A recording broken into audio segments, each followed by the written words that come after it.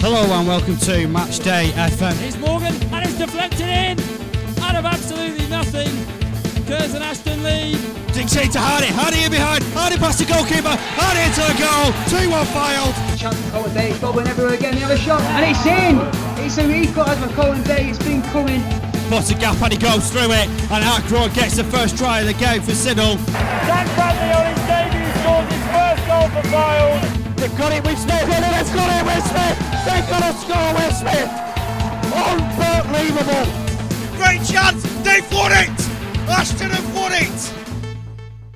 Hello and welcome to the first ever edition of the Ringcraft Podcast. I'm your host, Kieran, Makin, and I'm joined as always by my boxing connoisseur and friend, Sam Jordan, or my sparring partner, or corner man, or whatever you want to call it. If you've not realised, this is a boxing podcast. And if you're thinking, this is those two idiots who do it for Matchday FM, we've not done a runner. It is still Matchday FM, but we've just brought our own little sub-brand, shall we say, to specialise in boxing, really, Sam. And we're looking forward to getting going, aren't we? Most definitely, Kieran. It's been on the cards for a while, hasn't it? It's something that we've discussed on numerous occasions, never quite come to fruition. But, you know, with the start of the boxing season now upon us, with, the Matchroom show on Saturday coming up and the rest of the year after the British Boxing Board of Control lifted their ban on boxing, it's, felt like the right time to start it. And I'm looking forward to it, Kieran. Looking forward to what you hit me with this week. So am I. We both love boxing. We both love talking about boxing. You don't have to necessarily agree or disagree with us, really. Just give us a listen and see what you think. And we'll get straight into the action. We're recording on the Thursday. We're previewing this Saturday's fight night. Josh Warrington is back, Sam, facing Mauricio Lara. Obviously, 15 months out the ring for Josh Warrington. You know, vacated the IBF belt very recently.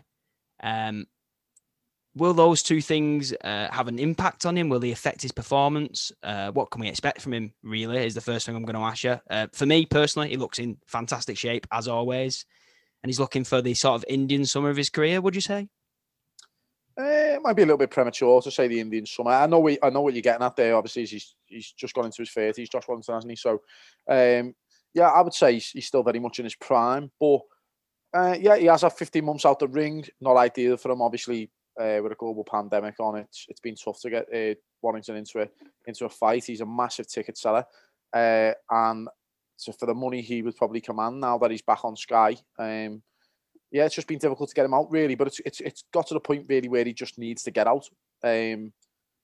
So that's why he's fighting this weekend behind closed doors. It's a bit disappointing that he's not fighting for the IBF title, but I can understand why he chose to vacate the title. I mean, the first fight against Kid Galahad was, to be honest, it was a snooze fest, if I'm honest. But if I'm also totally honest, I thought that Kid Galahad won the fight. For me, I thought he edged it. But in terms of Josh Warrington, I can totally understand why he wouldn't want to take that fight, because one, in his mind, he's already beat him. Two, the fight was a snooze fest, and Josh Warrington's not someone who likes being in fights like that. He's more of a he likes to go toe-to-toe with his opponents, as he did against Lee Selby and Carl Frampton. Whereas with Kid Galahad, there was a lot of spoiling, a lot of holding. I can totally understand why. And there's not a lot of money in that fight, being honest, if we're being totally straight, because of Galahad's style, he's never really going to command a lot of money for that sort of fight, and we've already seen it. So, I can totally understand this decision to vacate the IBF and to go chasing some of the other world title holders. Yeah, the money is elsewhere, which we will come on to. Something you did touch on, it's quite interesting, is obviously Warrington, you know, his fan base is big, but that sort of grew, and along with like the momentum that he picked up from fights. And I think that was when he was at his best, really, wasn't it? You know, he beat Selby, he beat Frampton, like went toe-to-toe with Frampton, just outworked him. Like the energy and fitness was sublime. And I think for me, having, you know, a couple of fights in, you know, a couple of years, whatever it is not usually what Josh Warrington does, is it? Josh Warrington usually is very active and he likes getting in the ring and, you know, maybe 2 to 3 fights a year. So this is a bit of a different challenge for him, isn't it? Most definitely, as it is for a lot of boxers at the moment, Kieran. You know, most boxers do like to be out, especially the elite boxers like to be out 2 to 3 times a year. But with someone of Josh Warrington's style, even more so, because it's all about, for Josh Warrington, it's all about putting people under pressure and the timing of his shots. For him, he's not a counter puncher, so it's not necessarily as as essential for him to be out 2 to 3 times a year as a counter puncher to get you to get rid of your ring rust. But he does need that timing as well, because obviously if he's going to put shots together in bunches with it, which is what he likes to do, he's got to be able to find the shots and get into range to do that. So yeah, he'll be looking forward to shaking the ring rust off in the ring come Saturday night. And to be honest, Kieran, he's in with an opponent in Mauricio Lara, who, to be honest, should make Warrington look good. He's a game fighter, decent record, someone who Warrington is expected to beat handily. So yeah, he should look good Saturday night and hopefully blow off a few of the cobwebs and look forward to some bigger fights coming later on this year. Yeah, Mauricio Lara, obviously Mexican, who stereotypically even come forward fighters, aren't they? Very game, as you said, and won't take a backward step. So is he a threat, or does he carry a threat, or is he the perfect opponent for Josh Warrington, as you've just mentioned, because that's what Warrington likes, someone who'll come and have a scrap? Or is he a bit of both? What do you think? I'll be honest, I think he's the perfect opponent for Josh Warrington. Obviously, the fight with Kanju fell through. Not ideal for him. An opponent that Warrington has said himself last few weeks that he's been preparing for the best part of 12 months. So that wasn't ideal. But in Mauricio Lara, he has an opponent now who's, in terms of Warrington's style, is ready-made for him. Someone, as you say, will come forward, will go toe-to-toe with him. And Warrington in the featherweight division, being honest, Key, his record in terms of knockouts isn't necessarily impressive, but Warrington carries power, and his record is deceiving. He's someone who carries enough power, maybe not one-punch knockout power, but he's someone who carries enough power cumulatively to stop people to stop people coming forward and stop people launching their own attacks. And he eventually breaks it down. Josh Warrington, he's got that sort of accumulative power. So, yeah, I think he's ready-made. I don't see Warrington having any problems whatsoever on Saturday night. Josh Warrington's biggest problem in terms of his opponent this weekend is his mindset towards the fight come Saturday night. Because if Josh Warrington believes that this is going to be a walkover, which in our eyes and in the pundits' eyes and the fans' eyes, it should be, then he could be in for a tricky night because he doesn't want to look past him. But in reality, Josh Warrington's the only man who can beat himself on Saturday night. I would agree with that. And that's, the tricky thing for him, isn't it? Obviously, he's had a postponed fight. Well, it was twice postponed, wasn't it? I believe, because of the pandemic and obviously change of opponent. Things have changed with the IBF, obviously. He will be naturally looking ahead. Naturally. I know he says, this fight in front of him, let's do it, but he'll have one eye on the big fights in the future. And I think I watched an interview he did with Sky Sports before one of the open workouts. And he was saying that, the interviewer said to him, Mauricio Lara will come for war. He said war is in my blood or something like that. And Josh Warrington said, I'm looking forward to that. But my dad, obviously his dad's his trainer, would not necessarily be excited about that prospect. So do you think that's just him, tongue in cheek, or do you think his dad will want a bit more of a composed performance rather than Josh getting caught in too many tear-ups? Obviously, that's where he'll get a lot of his success. But he doesn't want it being all gung-ho, maybe in bursts and patches more than, straight from the first bell. Yeah, obviously, his dad will want a composed, measured performance from Josh Warrington come Saturday night. I think that's the key word, measured. He won't want him going in gung-ho, slinging punches from the opening bell, which is what he has done in previous fights. And to be fair to him, it's worked well in some fights. Took Carl Frampton by surprise, particularly, and Lee Selby. So, he won't want him necessarily doing that from the opening bell. He wants him to maybe sort of pick his shots a little bit more. But if the opportunity arises to put his shots together and get him out of there, I'm sure he'd be encouraging him to do that as well. But as you say, Key, he won't want him taking too many shots. So against an opponent, really, who he's expected to blow apart. So I would expect his instructions to be from the corner to be go out, measure him up quite early, stick behind your jab, try and work your way into range rather than just trying to go all gung-ho and just launch the kitchen sink. And I think they'll be asking him to work himself into range, land the jab, break him down to the body. I think that's what the tackle will be: break him down to the body and mix it up. Go body and head, but not necessarily go head hunting, which Warrington has been guilty of in the past. So yeah, I think that they'll be the tactics, and I feel like, to be honest, that it'll be the body shots that really do break break his opponent down come Saturday night. Whether he finishes with a body shot, I don't know, but it'll be the body shots that do the damage, take the wind out of his opponent's sails, and eventually lead to a stoppage for me.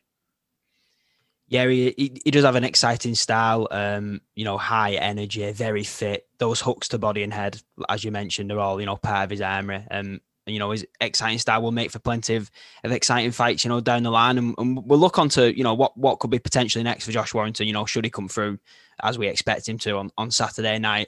There's a few big fights in the featherweight division, Sam, but the one that catches my eye, and probably I would imagine you would agree with this, is the Gary Russell Jr. fight, current WBC featherweight champion. Is that the one you think he will be looking at, and the one you think he should be looking at? Should he get through Lara? Listen, Key, I mean, there's some tough fights in that featherweight division. Obviously, you've just got Navarrete, who's just won the WBO belt, who obviously he's just come up, hasn't he, from super bantamweight. Very good fighter. Obviously, the IBF belt will be contested now between Kid Galahad and Liverpool's own Jazza Dickens. So, I mean, Warrington, obviously just vacating the IBF belt, I don't think he'll fancy going after either one of them two. So, yeah, it's then after that, you're looking at one of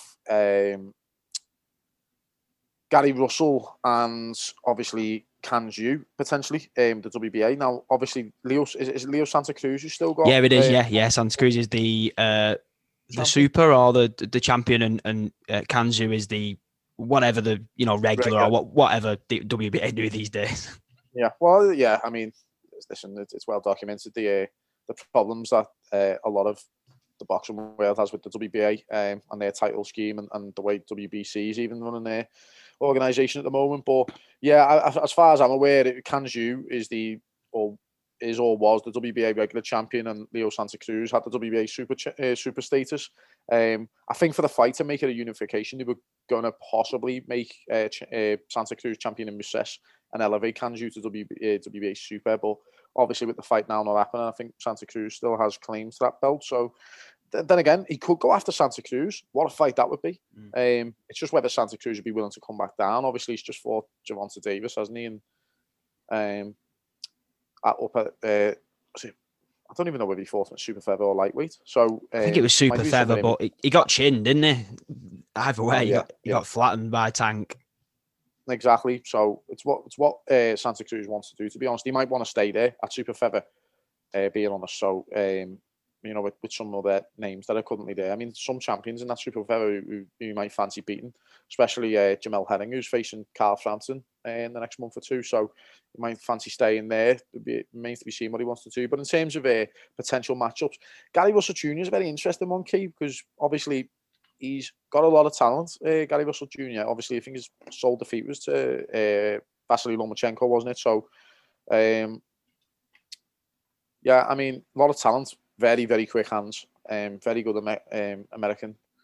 But he's very, very inactive. And I think Warrington would fancy his chances against Gary Russell Jr., especially if he was to put him under all sorts of pressure and try and get to him late. So I think he would fancy his chances. However, that's not the easiest fight to make. Obviously, Gary Russell Jr.'s worked with PBC over a number of years now. I'm not sure if he's still in contract with them. I don't know whether he's fighting with them on a fight-by-fight basis, but obviously PBC run by Al Heyman don't tend to do any fights with anybody outside PBC generally, so it might be a tougher fight to make, which means that he could potentially look to make the rematch, the rescheduling of his fight with Kanju later on this year, which, to be honest, I feel like that's probably the most likely outcome. I feel like he'll fight Kanju later on this year when there's fans allowed back in the arenas.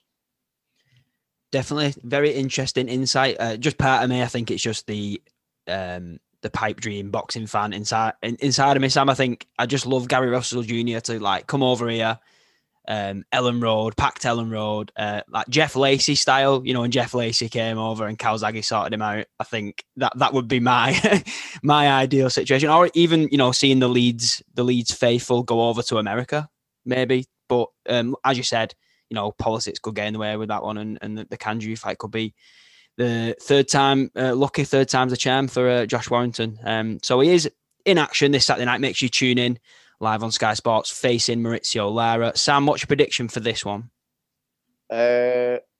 Warrington stoppage, and I fancy it to be 5 rounds, maybe Might make 6 at a push. Depends how tough the Mexican is, Lara. But I do fancy Warrington to do a job on him. I feel like he'll blow him out the water in the end, and I feel like he'll stop him in the mid rounds. Yeah, it does depend. I mean, they are very tough by trade, aren't they? It just basically survival. I think it's just how long he can hang on for. I'm going to go for Josh Warrington stoppage myself, and I'll probably go for round 8, something like that. It won't be too late on. That might be pushing it to Phil. Yeah, we'll go round 8. Josh Warrington stoppage. There's a few other decent fights on this card as well. So obviously you got Lee Wood versus Reece Mould. Reece Mould undefeated. Lee Wood is 23-2. British featherweight title. You got Zelfa Barrett, 24-1. He's fighting the experienced Kiko Martinez. And prospect on the card as well, Dalton Smith, 6-0. He's fighting 11-3 Ishmael Ellis. Just want to run through your predictions for them 3, Sam? Which ones do you want me to start with? Let's do Lee Wood, Mould, Barrett, Martinez, and then do Smith, yeah. Okay. Lee Wood and Mould. Yeah, I mean, to be honest, that's a tough one to call. It's a very tough one to call. Probably the most 50-50 fight on the card. Obviously, Lee Wood. It's been on quite a few Matchroom shows. So everyone seems to know what Lee Wood is about. He's had a couple of good wins on the Matchroom shows as well. But obviously, he lost his last fight to Jazza Dickens. And to be honest, he lost it handily as well. I think it went down as a majority decision in the end, but I watched the fight live, and Jazza Dickens was very, very good on the night and did beat up Lee Wood, really, to be honest. So it'd be interesting to see how he comes back from that. Obviously, but he's got some other good wins on his record. He's beat the likes of Ryan Doyle. He's beat David Oliver Joyce. So it remains to be seen, really, how he gets on. He's beat Josh Whale as well, so it remains to be seen how he recovers.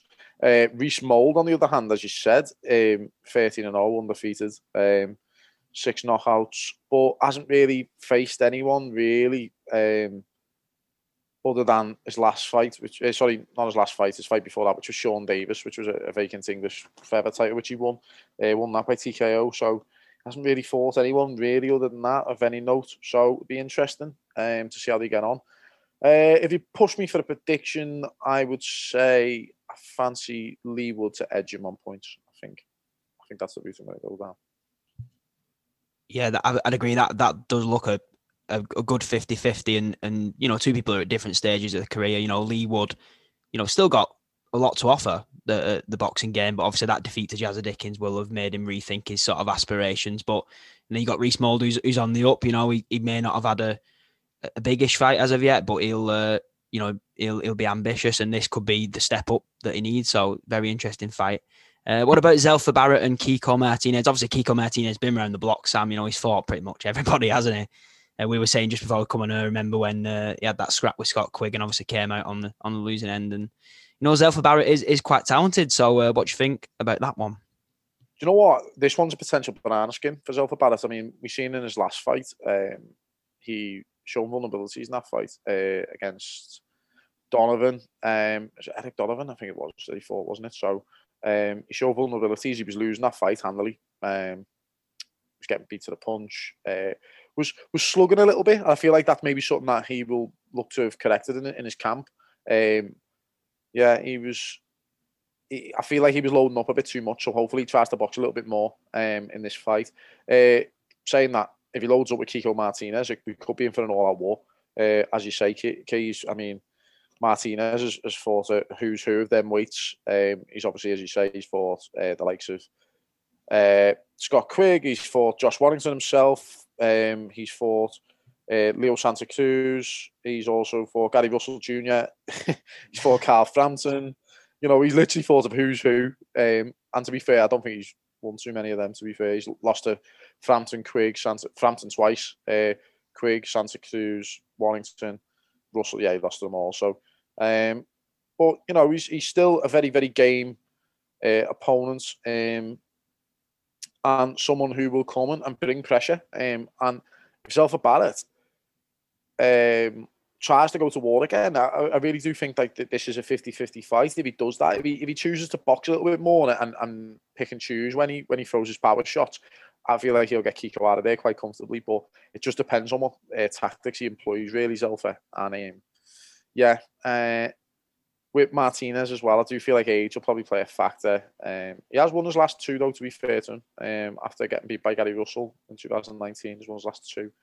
So, but he is 34. So I am going to side with youth. I do feel like Zelfa Barrett will get the job done, and I do think he'll get it done by stoppage as well. So, yeah, I'm going to say a late stoppage, Zelfa Barrett. I feel like it'll be competitive while it lasts. Let's certainly hope so when we're watching with a few beers and probably a takeaway. Finally, Sam, Dalton Smith, 6-0, a bit of an up-and-comer. You know, a little bit of a step up for him fighting Ishmael Ellis. Do you think he will carry on his winning streak? Yeah, you would say so, wouldn't you? I mean, he's looked quite impressive, to be fair, Dalton Smith in the pros so far. What I like about him, I remember watching him he was on the, what was he called? I forgot the name. Fight Camp. He was on the Fight Camp card, wasn't he? Jordan Fight Camp. I remember watching him, and he was very impressive. I liked the way he put his shots together. I liked his shot selection. I liked how composed he was. Obviously, his father Grant runs that gym, the Steel City Gym. Obviously, Charlie Edwards, Sonny Edwards are both stable mates of his. I just like the way he puts his shots together, Dalton Smith. I feel like he's very calculated and he's spiteful as well. Very, very capable of getting people out of there. Carries a bit of power for the weight. I really do like him. I feel like he's got a real good opportunity to do well in this sport. So, yeah, I fancy him to win the weekend, win well, look good again doing so. This is a step up for him. So, it is someone who is meant to be a little bit of an acid test for him, but I feel like he'll come through with flying colours. And he'll move on to the next rung of the ladder, and hopefully be in some big fights later on this year.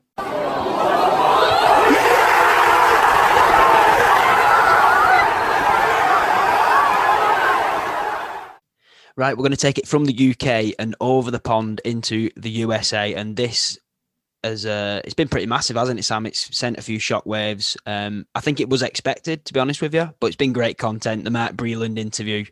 You know, it's been nearly a year since Deontay Wilder was last in the ring when he lost his WBC heavyweight crown to Tyson Fury. Yeah, we're coming up to a year, aren't we? The 22nd of February, I believe it was. So, you know, Mark Breland's been silent since then. He's since split with Wilder. We all know the controversies. For me, 100% the right decision to pull Deontay Wilder out of that fight.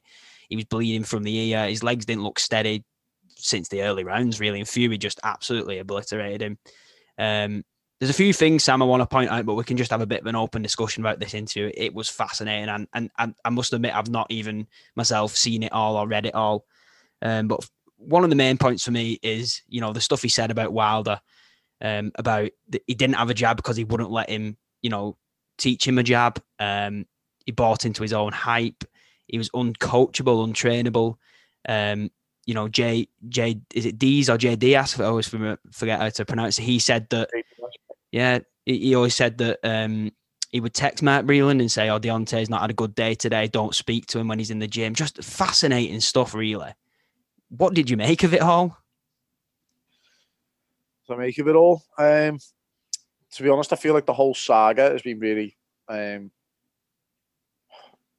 one hand, funny. Funny to watch it play out, but on the other side, incredibly sad for Deontay Wilder, to be honest.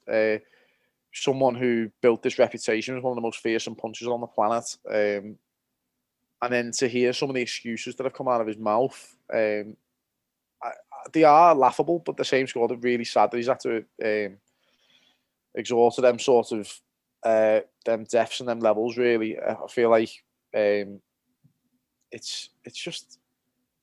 It really is. It's just everything that comes out of his mouth just taints his not so much his legacy, because I don't really feel like he ever built one. Although he likes to think in his own mind he did.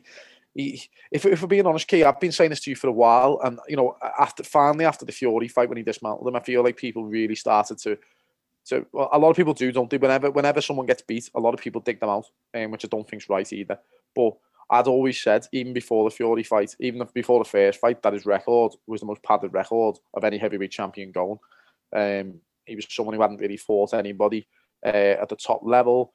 I do feel like any of the fringe contenders, the likes of Alexander Povetkin, Dillian White, people like that, would have gave Deontay Wilder problems, serious problems. And the only real win on his record, really, that was a real impressive win, was Luis Ortiz, and he was losing both fights. So, and his right hand got him out of trouble. So, yeah, I just feel like he's just any sort of credibility he had, Kieran, he's diminishing it day by day. And Mark Breland, to be fair, has been a class act, hasn't he? Over the course of the last year, all the accusations that have been made, some of the shade that's been thrown at him has been disgraceful. He literally did what was best at the time, which was to pull Deontay Wilder out the fight. I mean, to be honest, I get it in terms of I get all of, you know, the way boxers say they want to go out in the Shield. I get that 100%. I get it, but then the boxer would always want to go out on the Shield. I mean, Key, there's one fight I'm thinking of in particular. You remember it because I know you were watching it. Me and you were talking about it at the time. It was Scott Quigg against John O'Connell, which was his last fight last year in March. It was just before the beginning of the pandemic. And Scott Quigg got absolutely obliterated for whatever it was, 11 rounds, whatever it was. And we were saying after like round 5 or 6, even the commentary on Sky was saying that this fight should be stopped. And Gallagher obviously gave him every opportunity to try and turn it around. And we were, in the end, Gallagher got slaughtered, didn't he, for not pulling him out the fight. And Wilder was exactly the same, but his trainer Breland, well, his co-trainer, because obviously, as you say, JDS was the one who, Gallagher got slaughtered for being a brave trainer. The fighter's always going to be brave. The trainer can't be brave. He has to look after his fighter and look after, you know, his future ambitions. And let's say, you know, if Quigg had been left in there, well, Quigg got left in there far too long, but if he'd have been left in there any longer than that, he could have ended up with potential brain damage and, you know, any other life-threatening injury. Wilder the same. He got obliterated, Kieran, for the best part of 7 rounds. Been knocked down heavily a few times. And, you know, proven by some of the stuff he said, you know, with doctors saying that, you know, he's got a hole in his head and this, that, and the other. He's obviously suffered some real damage there. So Mark Breland was completely correct to pull him out the fight. And, yeah, I mean, to be honest with you, I just feel like Wilder really has just got his priorities are wrong. Being honest, his priorities are wrong. You know, he's calling, he's questioning his loyalty. He's questioning whether he was in on, you know, something being slipped into his drink. This, that, it's just absolute, for want of a better expression, Kieran, it's just crap, isn't it? Just coming out of his mouth, and it's sad. Really, it's sad. It's got to the point now where everyone was thinking Deontay Wilder's lost the plot and was sort of laughing at him. And now, the longer it's gone on, it's becoming more and more sad by the day, because he was a former world champion who a lot of people respected, and now he's just a laughing stock, really. He's someone who nobody's really taking serious anymore. And he lost the biggest fight in the heavyweight division. Well, excuse me, outside that, Joshua was the biggest fight in the heavyweight division. So, you know, and the biggest rematch, because he couldn't shut his mouth, realistically, you know, and you know, it's just bewildering, really. It's just bewildering, the comments. And yeah, I mean, in terms of what I make of Mark Breland's comments, I think he's spot on. Everything he said, I feel like he's handled himself with dignity. He gave himself time to digest some of the accusations that have been thrown at him, and he's answered them. And he's answered them very honestly and very cutthroat. And I feel like Wilder, I believe every single thing that he said about Deontay Wilder. I do believe that he probably did become untrainable. He probably believed his own hype. Deontay Wilder is full of his own hype, isn't he? I mean, we've seen him in press conferences, but to be fair to him, he always backed it up. Admittedly, it was against opponents, you know, other than Luis Ortiz. It was against opponents he was always expected to blast out of there anyway. But yeah, I mean, he's always backed it up, so you could never really question. And he's always backed it up in emphatic fashion as well. So you could never really question too much of Deontay Wilder. But I just believe he believed his own hype, believed the fact that he could get away with not working on his weaknesses. And even now, I feel like he's going down the same route now. He's not going to work on his weaknesses. He's just going to rely on that one punch power. And I'll be honest, Kieran, I don't think he's ever going to come back from this. Not properly anyway. Not to the level he was at previously. I feel like he's being savagely beaten now that badly that I feel like the blueprint's there now to beat him for a lot of the other heavyweights. We'll come on to that in a minute, actually. We'll come on to, you know, what's next for him, or if anything at all is next for him. I mean, I've not really got much to add to that. I agree with wholeheartedly with everything you've just said. I just want to touch on an important topic that I think has been, I can't think of the word, messed up in all of this, shall we say. And what I noticed, especially on social media between Fury and Wilder, was a lot of casual fans made it the UK versus the US, and a lot of the USA casual fans, they're coming up with daft conspiracy theories like Fury's gloves weren't right and all this stuff. And I think they're the ones the most who slated Mark Breland, not even Wilder, obviously, but these people on social media who don't fully understand boxing. And you made a very good example with Quigg and John O'Carroll. And I think those fans, what I would say to them is, listen, and we all want entertainment. If you've paid good money, you want entertainment. I understand that, but you've got to understand that this sport is dangerous. And you're right. Nobody wants a brave trainer, Sam. You've got to take all the emotion out of everything when it comes to fight night. You've become close to this person. They're pretty much your friend 9 times out of 10, aren't they? You look after the best interest first and foremost. You train them to win the fight, and if it's going down a path that isn't going to plan, or their health is at serious risk, then you pull them out of there. That's your job. And I don't think people respect, the bravery that takes, really, because they know they're going to get backlash on social media from these casual fans, but just people just don't understand that. For me, would you agree with that? Absolutely, yeah, 100%. It's as you say, Kieran, the people that would give a Mark Breland stick generally are the people who just basically feel like the sun shines out of Deontay Wilder's backside, don't they? And don't get me wrong, there's people like that in Tyson Fury's camp. There'll be people like that in Anthony Joshua's camp. There'll be people like that in Dillian White's camp. The same way as there's people who can't wait for one of them to lose and then will assassinate them as soon as they lose or as soon as they do something wrong. Like Anthony Joshua when he got beat by Andy Ruiz in the first fight. How many people turned against him? Even some of our own friends, Kieran. Straight away, we were like laughing at him, and we always knew he was a bum or whatever. This, that, and the other. So there's people like that, and there's always going to be people who will, just no matter what they do, stick up for them. And Deontay Wilder has a lot of fans like that. I mean, we've seen some of the videos of some of them where, I remember watching an interview a couple of weeks ago with Sugar Hill Stewart, and Deontay Wilder's fans were just basically just ringing in and just saying, no matter what you say, I know that he had something in his glove. It doesn't matter what, and it's just unbelievable, isn't it? And with them types of people, you just got to say, right, okay, you think what you want, but at the end of the day, when you break it down and think, right, okay, how could he possibly get something in the glove? Because one, Jay Diaz was in the room watching his hands get wrapped. Two, the athletic commission was in there watching his hands get wrapped. So watch his hands be put inside the gloves, watch the gloves get tied and watch the gloves get taped up. So when on earth are they meant to get this metal object and stick it inside his glove? Now, they can say things about the glove flapping and this, that, and the other, but let's be honest, a glove flapping is not going to punch a hole in somebody's head, right? Or anything like that. It's ridiculous. In fact, it's actually more of a deficiency on Tyson Fury's part because he won't be getting the full power out of his shots that he would do if he was throwing the punches correctly. So it's beyond belief, mate, some of the crap that comes out of the mouths of some people. But in terms of Mark Breland, yeah, some of the accusations that have been levelled at him are absolutely horrendous, despicable. But the one thing I would say is that they are a minority from what I've seen. He's had a lot of love on social media, a lot of love on Twitter. And being honest, I feel like the general conception is that Mark Breland did the right thing. And I think he's come out of it well, Mark Breland. And Deontay Wilder's, it's Deontay Wilder's reputation that's diminished. It's not Mark Breland's. Mark Breland's being held in high esteem. And if anything, Jay Diaz, his head trainer, his reputation's took a massive hit as well as Deontay Wilder. Because although he might not have been as outspoken as Deontay Wilder, he's... the fact that he's saying nothing and just being effectively a yes man to Deontay Wilder, people are losing respect for him as a trainer.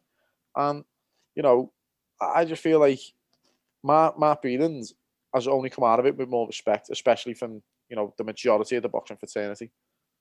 Yeah, fair play to Mark Breland. We tip our hats to you. Handled it impeccably. The timing, like you said, Sam, to wait nearly a year to do it at the right time. You're absolutely right. He's probably come out of it with a lot more respect than he has criticism. And he's definitely, put some dark clouds over Deontay Wilder and his career, really. So just a quick one to wrap up this section. We can go on. We could have done the full show on this, to be fair. But what is next for Deontay Wilder? I mean, you mentioned that he's finished. I think personally he'll retire, to be honest with you. The Fury triple header isn't going to happen. The third fight won't happen, I don't think. And I just think all the other fights, you said before, White, Povetkin, those guys are on the periphery. I think they're too dangerous for him as well. But do you think that he could, get back in the ring? I feel like he'll get back in the ring. But he's going to have to. I mean, he's been very, very good at cherry picking his opponents, hasn't he? Not necessarily him, but his management team. The likes of Shelley Finkel, Al Heyman, people like that. They've been very, very good at cherry picking his opponents. I mean, and there'll be people who argue out there saying, well, why did he give Fury a chance? He didn't have to, this, that, and the other. He took a chance on Fury. Because Fury had just been 3 years out the ring and he come back and fought 2 bums and didn't look particularly great in either one of them. And he thought he'd bash him up. It was the best time to get Tyson Fury. And he still got it handed to him. And he took the rematch with Tyson Fury, 1, because it was a massive money spinner, and 2, because he had to get his self-respect back. He'd just been absolutely bashed round the ring for, let's be honest, it was 10 out of 12 rounds. And I know we knocked him down twice in round 12. In round 12. He, for me, other than the knockdown, he lost the round. So, he had to take that fight for the self-respect. As you've just said, I don't feel like he's going to get the third fight with Tyson Fury after everything he said. So, who does he chase? Does he go after Anthony Joshua, who's the cash cow of the heavyweight division? Possibly. But is Anthony Joshua going to want to give Deontay Wilder a crack at the heavyweight title? I don't know. What's it to gain for Deontay? Deontay Wilder's lost a lot of his value in that fight.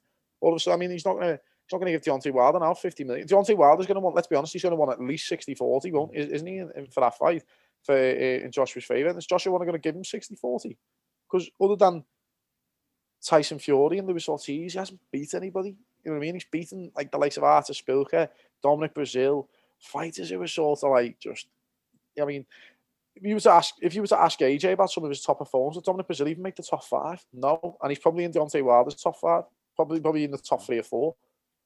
So, it just goes to show the level he's been fighting at. I mean, and that's, some of the stick that obviously has been levelled at AJ, about his opponents. And you're thinking, because he hasn't fought Tyson Fury or Deontay Wilder.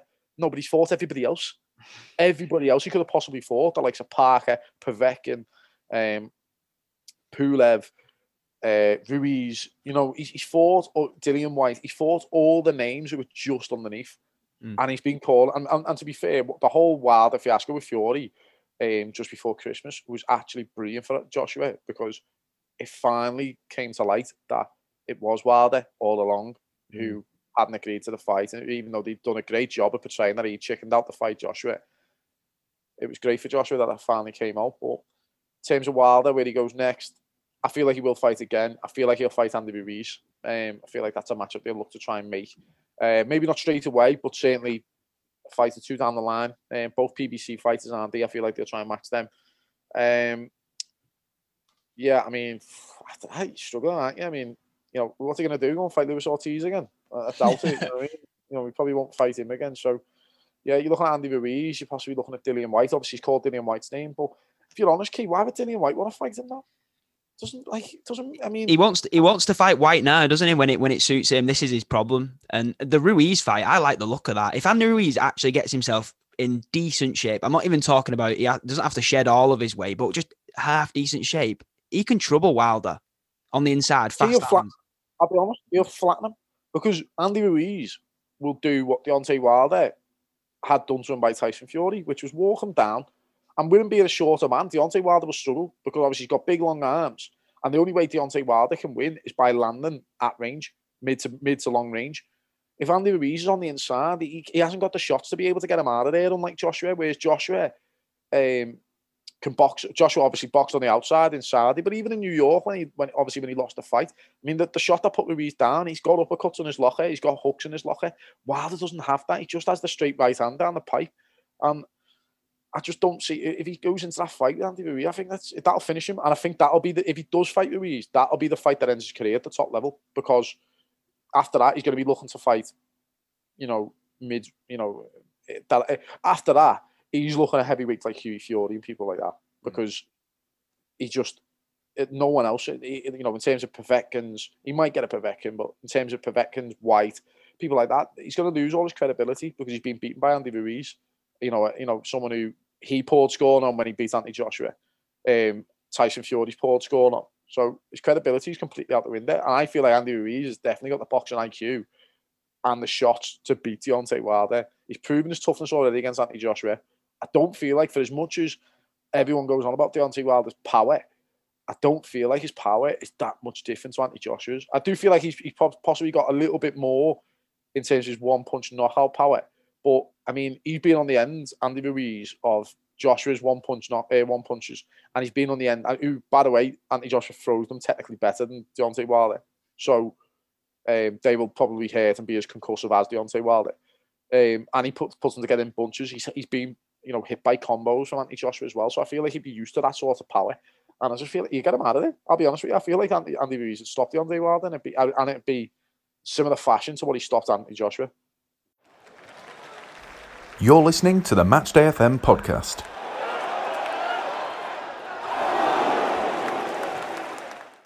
It's all very fascinating, in it, and this is why we love it, and this is why we record ourselves talking about it, Sam, because there's just so much to get stuck into. We're going to stay with heavyweights, and we're going to, look at the big one, the crown jewel of the division, and it's going to be Tyson Fury versus Anthony Joshua. Sam, it actually looks like it's going to happen. For a while, I thought that it wouldn't, but it looks like it's actually going to happen. And for all the belts as well, obviously Joyce and Usyk have took the step aside deal for now. An interesting debate I want to just throw to you quickly. Obviously everyone will be thinking, two British heavyweights, two of the best British heavyweights we've seen, all of the heavyweight belts, the biggest prize in sport. Should they wait and have it in the UK at Wembley, say, because it's, two British fighters, and have a crowd in and wait that extra bit of time? Or is this year the year? Do they have to get it on this year? And for that reason, they're going to have to take it abroad somewhere for the money, like Saudi, USA, and somewhere they can have a crowd. What do you think? First and foremost, we would love to have it here with me in this country. I mean, it's the biggest heavyweight fight probably since Lennox Lewis, Mike Tyson. However, obviously Lennox Lewis, Mike Tyson was, although a lot of people still loved Mike Tyson at the time, I feel like, most people would have picked Lennox Lewis to win that fight. In terms of it being a 50-50 fight, you're probably going back as far as the 90s or maybe even earlier. It really is a pick and fight. I know a lot of people are certainly in the boxing fraternity, are edging towards Tyson Fury. But I feel like that's dangerous because obviously Anthony Joshua has got unbelievable power, puts his combinations together brilliantly. Shot selection's really, really good, very quick as well. So it'd be dangerous to write off Anthony Joshua, and I feel like that fight is a 50-50 fight. Definitely see how both men win the fight. And yeah, I feel like, in answer to your question, it's very, very important that this fight happens this year, because the more it gets delayed, the more problems you're going to have with the governing bodies, as you referred to previously with Alexander Usyk fighting Joe Joyce for the interim title. Listen, if that fight gets delayed, there's no way in a million years. When I say that fight, I meant Joshua Fury. If that gets delayed, then Usyk's not going to sit there for 2 years while they look for a time to make the fight. So the time is now to make the fight. If that means going abroad, let's do it. If I'm honest though, from a selfish point of view, I want that fight to be made somewhere where the fight is on prime time in the UK. I don't want it at 4 o'clock in the morning in the US. That to me is just like a finisher. And to be honest, I don't think it will. I think it's going to go to the Middle East. I think it'll end up in Saudi Arabia, Dubai, somewhere like that. And it'll be a massive fight. It'll get a crowd, and it'll happen at prime time here in the UK, and be the biggest blockbuster fight that we've seen between two UK fighters. Yeah, I've just read Eddie Hearn's Relentless book, got it for Christmas, and he mentioned in the last chapter, he's talking about the relationship that he's got with, I think it's Prince Khalid, who was the guy who basically put on the Ruiz rematch in Saudi. And I feel like I read the book myself just before Christmas in November, yeah. It's very intriguing, and I think that's the way they're going to go. Like you said, it's going to be prime time in UK as well, because it's pretty much the same time, or it is the same time, I think. So I think Saudi. But yeah, it's still around about 10 o'clock UK time, I think, something like that. So hopefully what will happen in an ideal world is obviously there's going to be a rematch clause. So they'll have the first fight in Saudi, and hopefully we can get the rematch on at full Wembley in an ideal world. But it all remains to be seen. All that matters, Sam, I agree. Let's get it on this year. Let's get this fight done because we cannot afford to miss out on this fight. As fans, as promoters, whoever you are in the boxing spectrum, this has just got to happen, hasn't it? Got to happen. Biggest fight that I can remember, certainly in British boxing history. I feel like both of them are in the prime. There's no excuses. And it's going to be the one time that they're going to be able to unify the whole division. Now, don't get me wrong, this fight is bigger than the belts. These two could vacate all the belts and the fight would still be the biggest fight in the division because the Ring magazine will still be on the line. The lineal championship, if that's even a thing, would still be on the line. They'd still be recognised as the best heavyweight in the division, the best heavyweight in the world, the best heavyweight of their era, as Tyson Fury likes to put it. So, without the belts, the belts are just, the belts are what's the word I'm looking for? The belts are an added bonus, but it will be huge without the belts regardless. It is bigger than the belts, and that's why it does have to happen. But the fact that the belts are on the line does make it a bonus, and that's why the fight has to happen now and not wait for a year. We've at the top of the show, Kieran, we were talking about, Josh Warrington, the time he spent out the ring. Tyson Fury would have spent, best part of, by the time the fight comes round, the best part of a similar time, 15 months out the ring, when he gets in the ring with Joshua.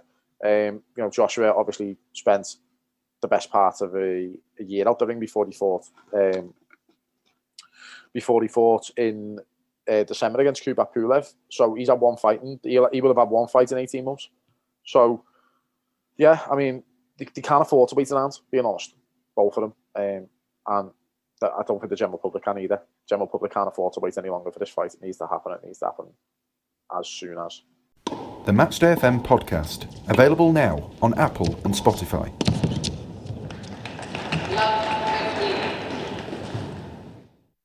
Right, we've spoke about all kinds of fights in the future, fights in the past, and we're going to stick with that theme for a couple of quick features, what we're going to wrap up on. We're going to try and do this every time, Sam, so play your cards close to your chest. Don't be revealing loads of fights because you might want to use one or two further down the line, but we'll start off with fights we'd like to see now. Myself and Sam will both give a fight that we'd like to see this year. Sam, is there any fight in particular that you want to see happen in 2021? Apart from Fury, Joshua.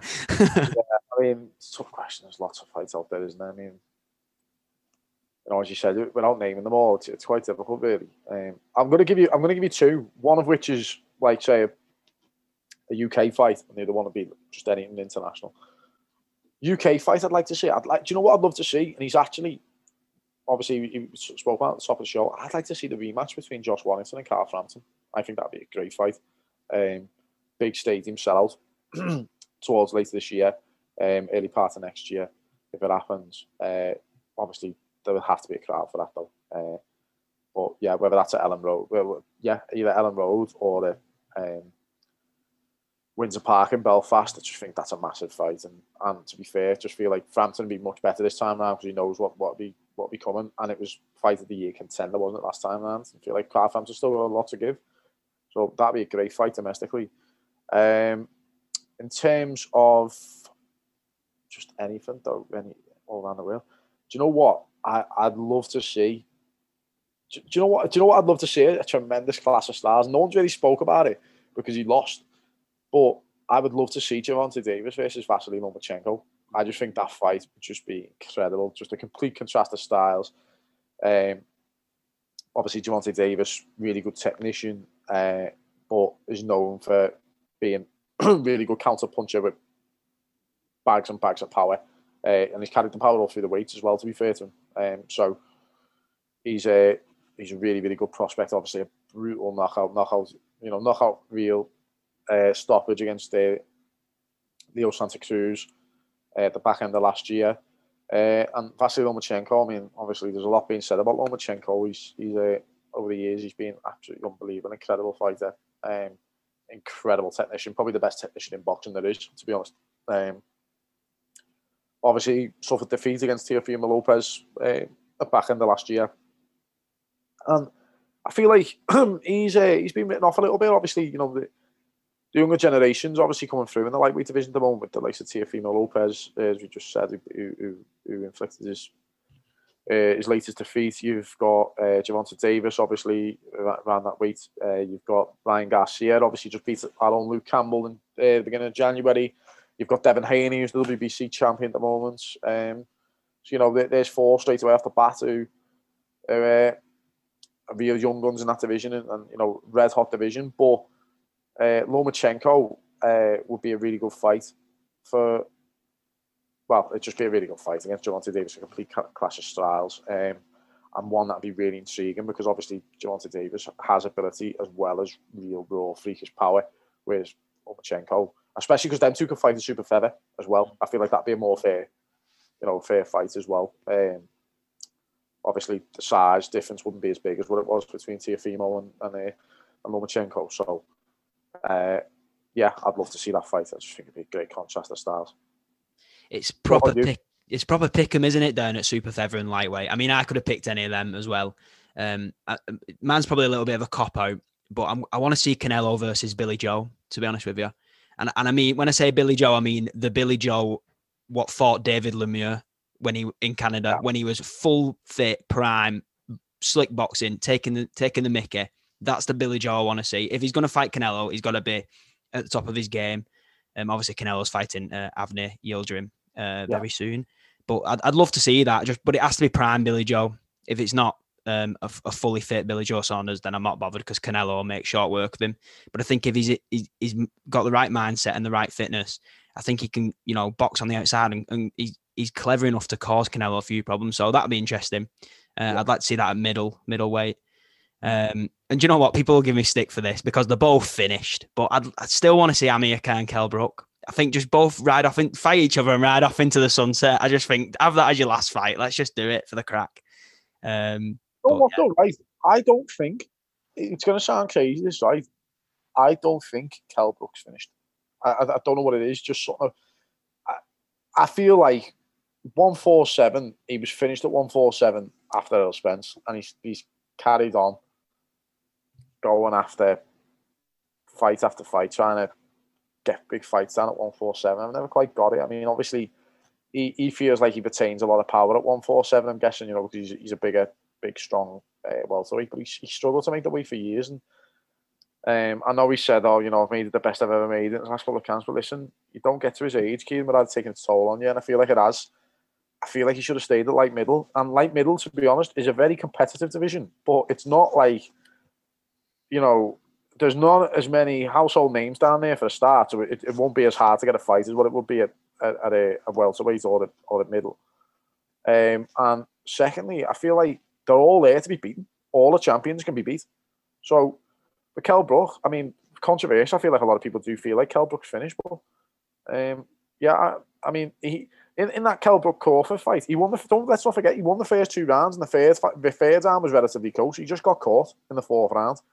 Amir Khan quit against Terence Crawford after getting, you know, for want of a better expression, beat up, didn't he? You know, for 6 rounds, and quit on his stool, or was pulled out, or whatever you want to call it. I'll be honest, I'd like to see the fight because it's been spoken about for such a long time, and you know, it'd be nice to see them square off and settle the differences. But do you know what, Keith, if it happened, I feel like Kell Brook would absolutely destroy him. You know, I've always felt Kell Brook would beat him.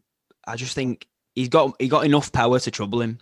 But yeah, it's one of them, isn't it? It may have had its time, shall we say? We may have gone past that, but still, just get it. The hype would be unbelievable, wouldn't it? We could still sell it. You know, there's promoters out there who could sell it. So yeah, get it on. Anyone can sell it. Eddie Hearn can sell it. Yeah, trust me. Absolutely.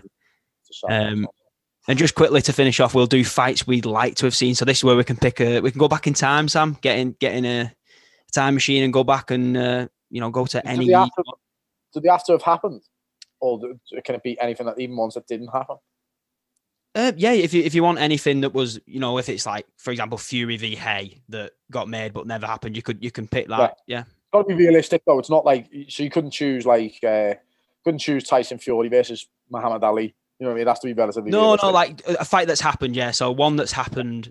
Fell through. Oh, one that's fell through, yeah. You can pick. Yeah. So, fight, do you know what? I would have liked to have seen, going back through history, it's tough, isn't it? I mean, Don't forget, we've got loads of episodes you can pick other fights on. So yeah. I mean, so tough. But do you know what, Kate? I would have loved to have seen the George Groves James DeGale rematch. I would have loved to have seen that, especially round about the time that James DeGale won the IBF title against Andre Dirrell. I feel like that would have been the perfect time to make that rematch, because obviously James DeGale, obviously coming off a high in terms of winning that fight against Dirrell. Obviously had the loss to Groves previously, as well as losing to him in the amateurs, so he would have had a real point to prove. Yeah, I mean, that's a bit of a cop-out, to be honest with you, because all the fights you could have picked, to pick a fight between two British super middleweight rivals, but I loved the rivalry between them, and I would have loved to have seen the rematch of that. Yeah, I mean, other than that, I mean, I'll probably name one more, and again, super middleweight division, but I would have liked to have seen Calzaghe versus Froch as well. I feel like that would have been a good matchup. Complete contrast of styles. Do you fancy Calzaghe to win, despite what Froch says? I mean, Froch probably would have said too big, too strong, and that type of stuff. But yeah, I would have fancied Calzaghe to win. But no, doesn't take away from the fact I still would have loved to have seen it, just to see if Froch could have broken down and got to him. Yeah, I would have loved to see that as well. Calzaghe, Froch. They're both really good ones. I mean, I'm going to pick one that actually happened, and I would have liked to have been there. I was thinking about this on the way home, and the first one I thought Hatton Mayweather, and that would have been a cop out. I think I remember watching it when I was a kid, and I was quite young then, but I remember it on Sky Sports News and just seeing the traveling crowd that had gone over to Vegas and seeing it. So that was one, but the one I'm going to pick is, and it's the one really for me. I was always into boxing, but this is the one that really made me, get into it and research and properly, know my stuff. And it was just by chance, me and my dad flicked it on and watched it, and it's changed the game over here. And it was the first fight between Carl Froch and Josh Groves. I would just have loved to be in that arena.